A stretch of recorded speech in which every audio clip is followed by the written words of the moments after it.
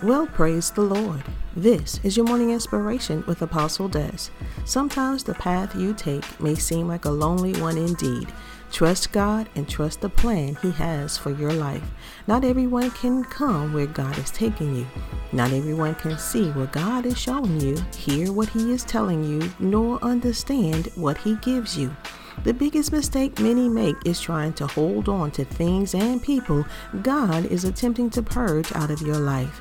You may think you know what or who is best for you, and in general that is right, but God knows even better than you because 1, He made you, and 2, He knows all things from beginning to end. Never doubt His direction, and yes, that may be easier said than done, but when you find yourself questioning God, just relent and go with the flow. Watch things work out for your good. God will replace any and everything you lost, and you will not even regret having let them go.